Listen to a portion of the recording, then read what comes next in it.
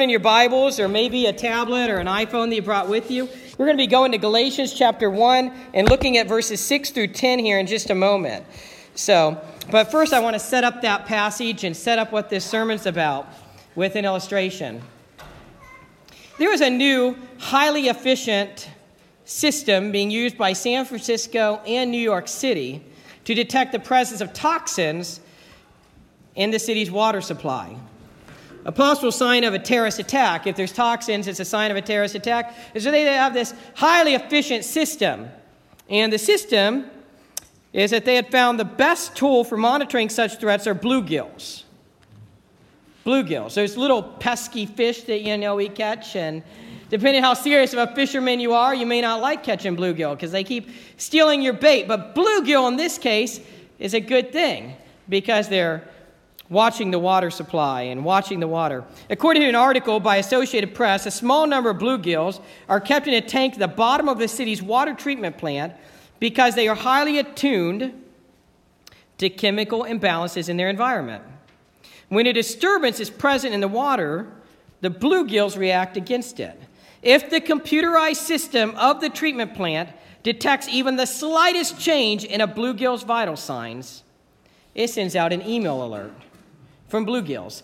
Bill Lawler, the co-founder of the corporation that makes and sells these bluegill monitoring systems, said, "Nature's given us pretty much the most powerful and reliable early warning system out there, and it's in bluegills." Nobody would have thought. But we need a type of test as Christians as well, and that test is to test and make sure that our doctrine is sound. Our doctrine would be our core set of beliefs, our core set of biblical beliefs. Doctrine would be codified theology and beliefs, and we need it to make sure that it stays true to the Bible. And we see that in Galatians chapter 1. Paul had started this church in the Galatia area, and within a matter of a few years, they had veered way off track in their doctrine, in their theology, in their study of salvation.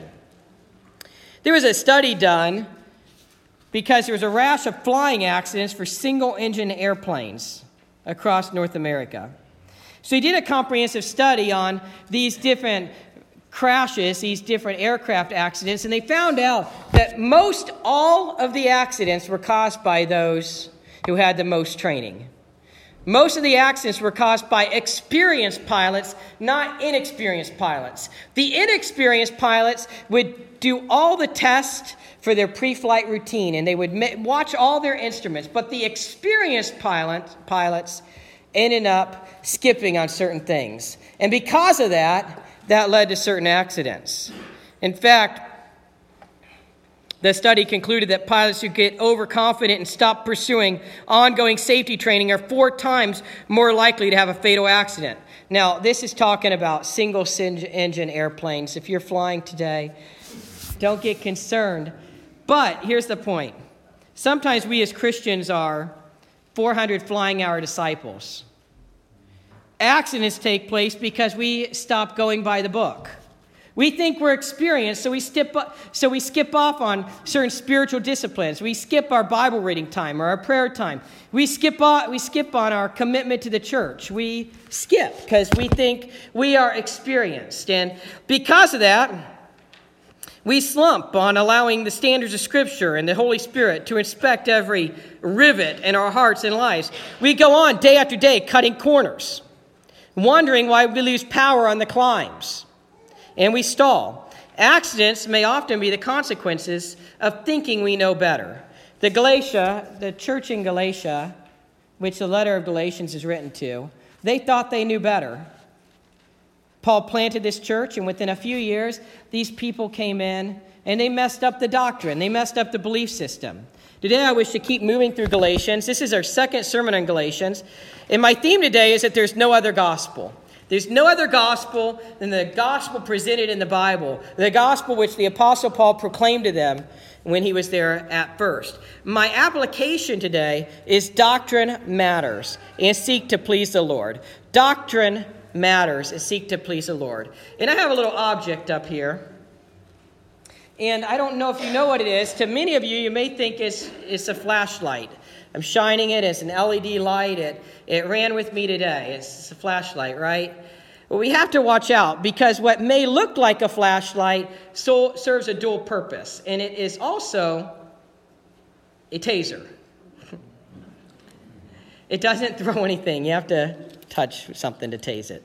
But, my point in showing this object in this object lesson, sometimes things are not what they seem to be. And the Bible says that the devil masquerades as an angel of light. Jesus says that, wolves will come to you in sheep's clothing. And we need to remember that about our doctrine. Bad doctrine is a devil in disguise. It may look like it's just a flashlight. It may look like it's just a flashlight. But in reality, it's a taser, and it might shock you. So I wanted to do that to help maybe you take home this message as we get into it. I'll refer to that again, but turn to Galatians 1, 6 through 10. It's just a short little passage. If you haven't turn there with me. Galatians chapter 1, verses 6 through 10. Galatians 1, 6 through 10. I'm going to read it.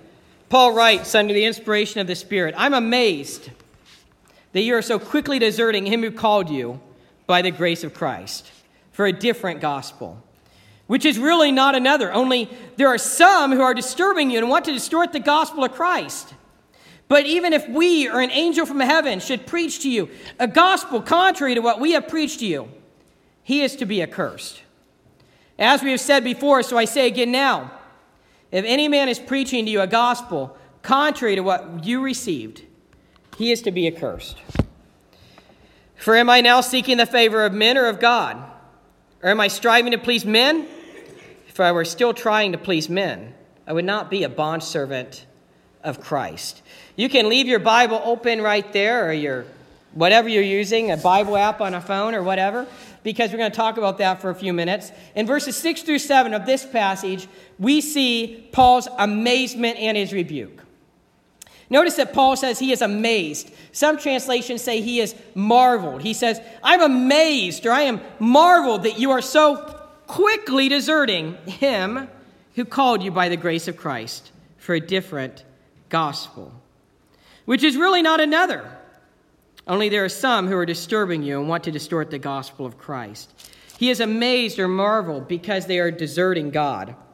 He is marveled or amazed because of how quickly they deserted God. This happened quickly. Galatians is one of the earliest letters written in the New Testament. Paul likely planted the church in the Galatia area around AD 46 or 47 during his first missionary journey. So AD 46 and 47 would have been roughly 16 to 17 years after Jesus' death and resurrection. This is very soon in the early church. It's one of the first churches planted. And now it's likely AD 48 to 50. So it's been 3 to 4 years at this point since the church was started.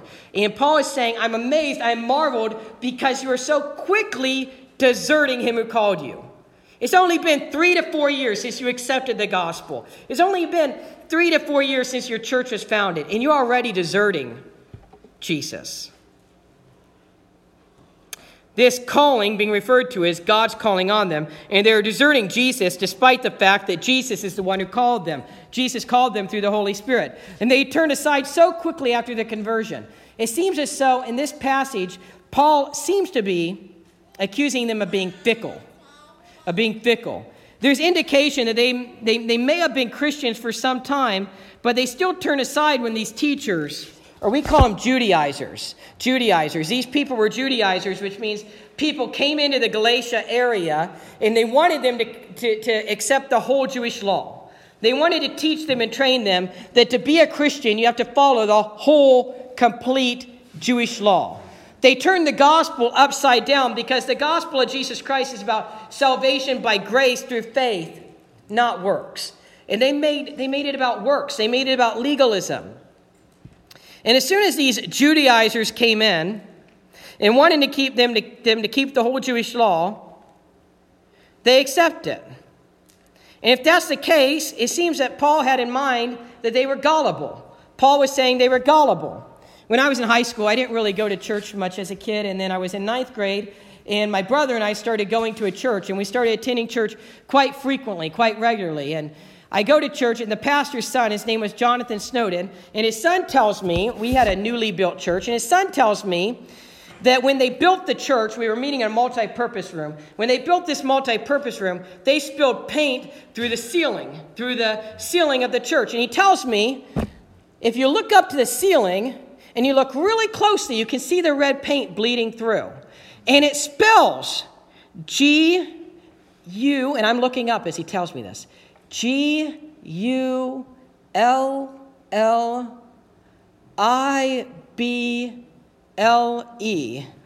gullible. And I'm looking up, and he starts laughing. There was no paint spill. There was nothing, but I was believing him. And it seems as though that's what's going on right here.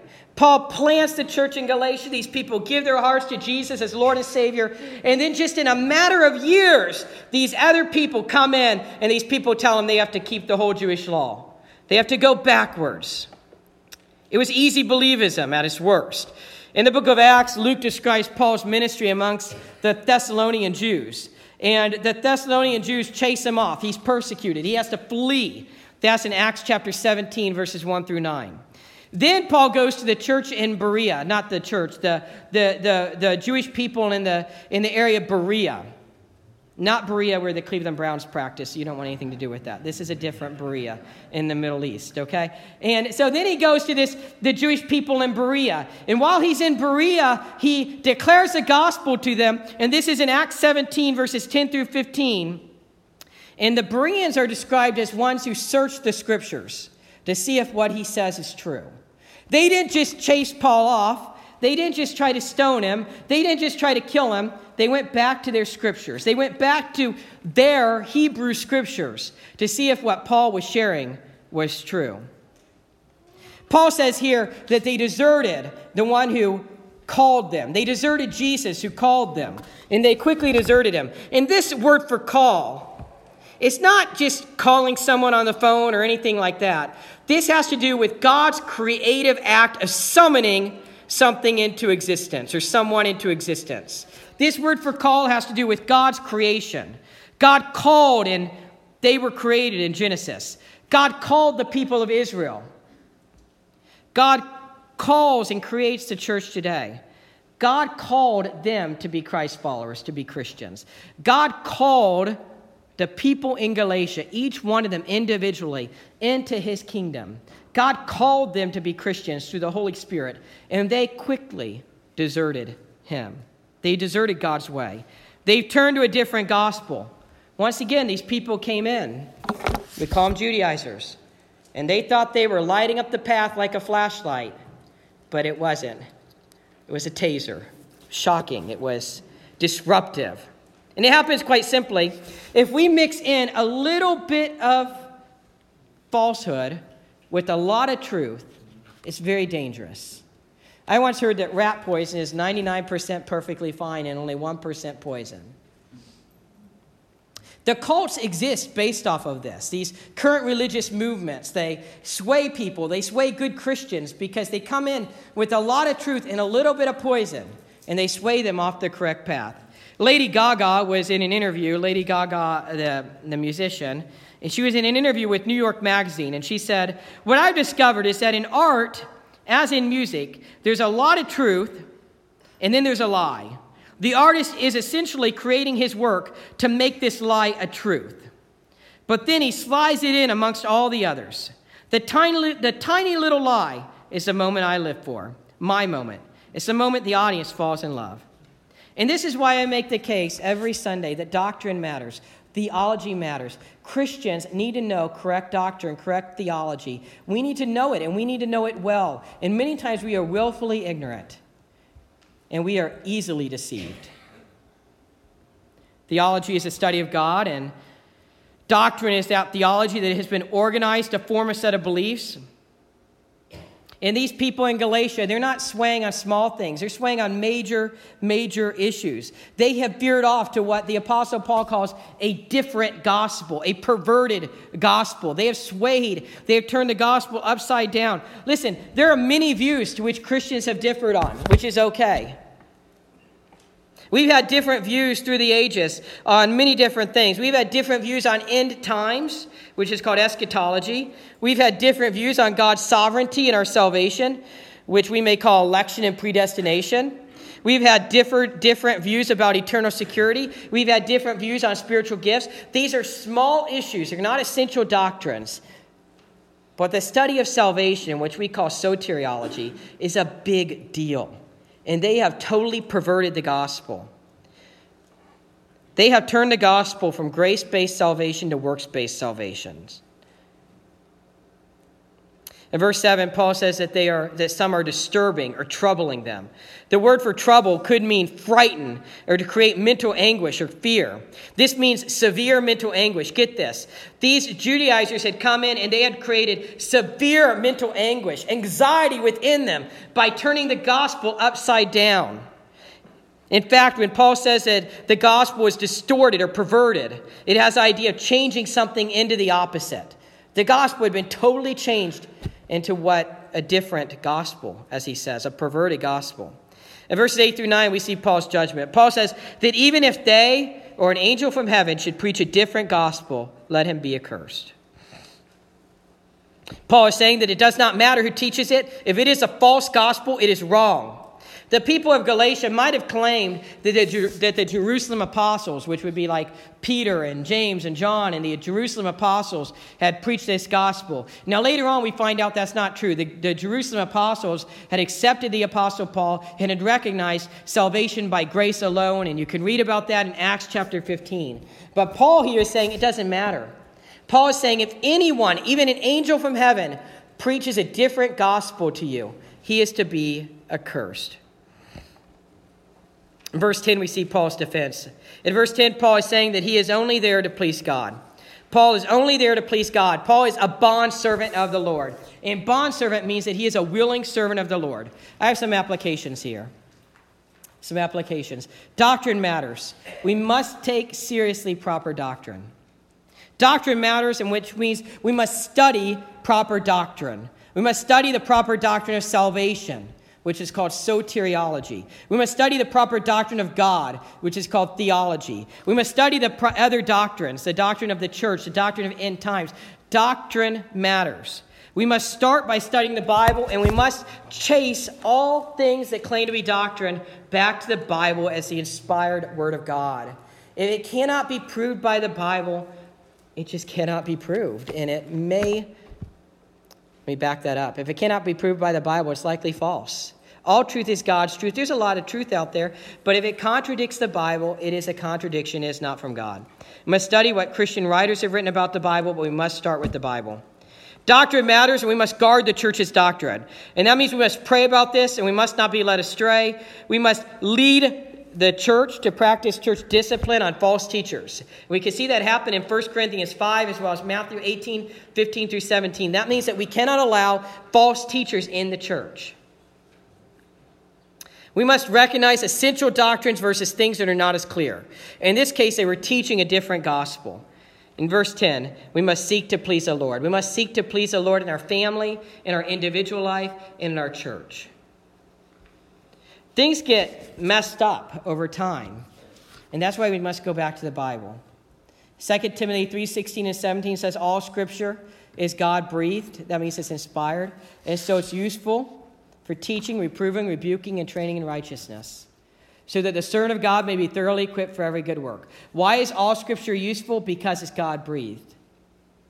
We are certainly a church, and Christianity in and of itself is founded on the Bible, on the Word of God and the testimony of Jesus Christ. It's interesting in the book of Revelation, 3 times in the book of Revelation, 3 times John says he is being persecuted for the Word of God in the testimony of Jesus Christ. 3 times. How did Jesus respond to the devil and temptation? Each time with the Word of God, with the Old Testament.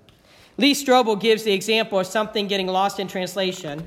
He writes, I don't know if you've seen the new machines they've got. You could do this on the internet. They will translate English into whatever language you want. Type in a phrase and push a button, and it will translate it into French or Spanish or German or whatever. He says, I've always been curious. How do you know the translation is good? A guy had a similar question and did something fun.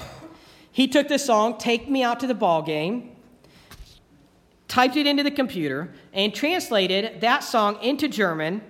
Then he translated it back into English. to see if anything got lost in translation. You know the song. Take me out to the ball game. Take me out to the crowd. Buy me some peanuts and Cracker Jacks. I don't care if I ever get back. Let me root for the home team. If they don't win, it's a shame. For it's 1, 2, 3 strikes, you're out at the old ball game. He translated it into German. Then he took it back into English, and he got something. It sounded totally different. It was a little bit more like Arnold Schwarzenegger or some action movie, okay? A little militant. This is what it said. Execute me to the ball game. Execute me with the masses. Buy me certain groundnuts and cracker stack fusig. I'm not interested if I never receive back. Let me root for the main team. If they do not win, it is dishonor. For there are 1, 2, 3 impacts on you at the old ball game. Something got lost in translation. And we must beware in our Christianity that things do not get lost over time. That's why we have to understand proper doctrine and take it back to the Bible, take it back to the Word of God and the testimony of Jesus Christ. We're going to take communion here in just a moment after a hymn, but first I want to ask you a heart question. Do you know Jesus as your Lord and Savior? The Bible teaches that we need to confess we are a sinner in need of a Savior, believe that Jesus is the only Savior, commit our life to Him, and trust in Him as Lord and Savior. The Bible teaches in Luke 9:23, Jesus says, anyone can come after me, but he's got to deny himself, take up his cross every day and follow. Jesus gives us a totally free gift of salvation, but he does call for commitment. And I want to ask you, are you committed to Jesus? It's easy for us to believe, but are we committed? We could go further and we could say, does your worldview come from Jesus? But first and foremost, are you committed to Jesus? The Bible teaches that God created us to be in a relationship with him. That's in Genesis chapters 1 and 2. God desired a relationship with us.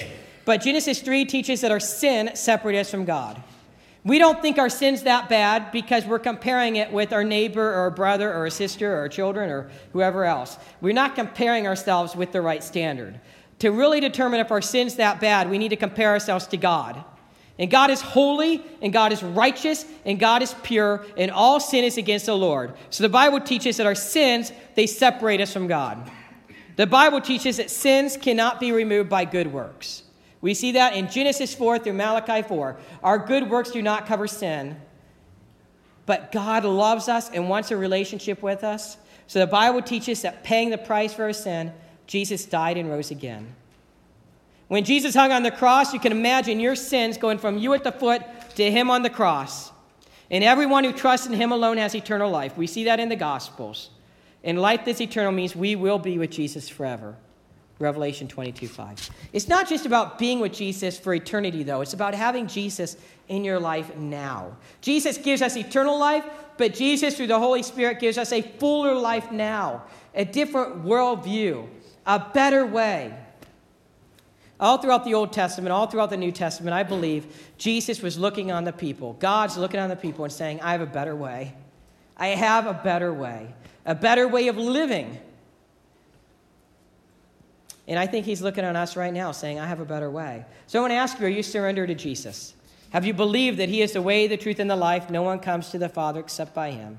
Have you committed your life to him? Are you trusting in him as Lord and Savior? Are you surrendered to him? Sin is a break in a relationship. It just is. Technically, that's how it works in the basic root of the word. If we are living in sin, we have a broken relationship with God.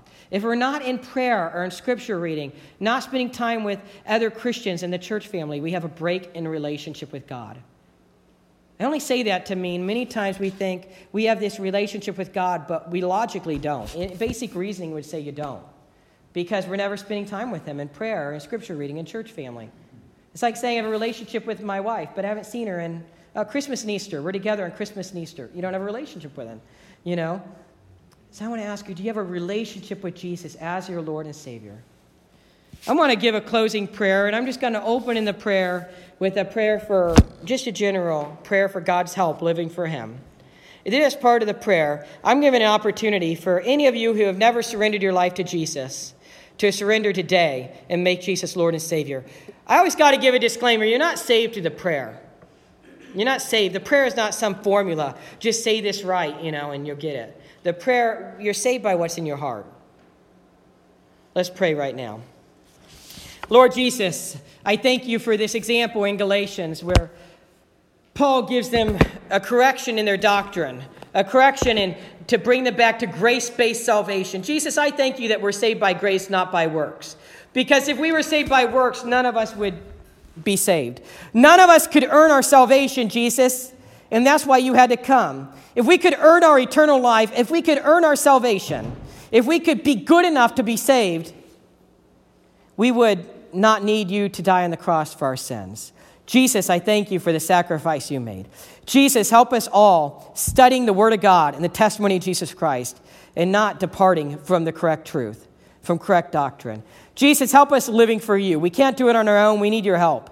We need the Holy Spirit's guidance and the Holy Spirit's help.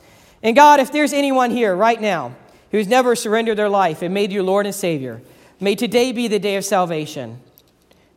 May they confess they are a sinner in need of a Savior. Believe that you are the only Savior. Trust in you as Lord and Savior and commit to you. And Jesus, I would just like to lead them in a prayer, telling you that's what they're doing. If you would like to surrender your life to Jesus today, say a prayer like this, silently to God. Lord Jesus, I recognize that I've sinned and missed your perfect standard. I believe in you, Jesus, that you died on the cross for my sins and rose again, that you are the way, the truth, and the life. No one comes to the Father. No one goes to heaven except by you. I believe in you, Jesus, that you died on the cross for my sins and rose again. I'm committing my life to you. I'm trusting in you as Lord and Savior. Help me to live for you. Jesus, help us all to live for you. Pray this in Jesus' name. Amen. If any of you said that prayer, share it with someone. If any of you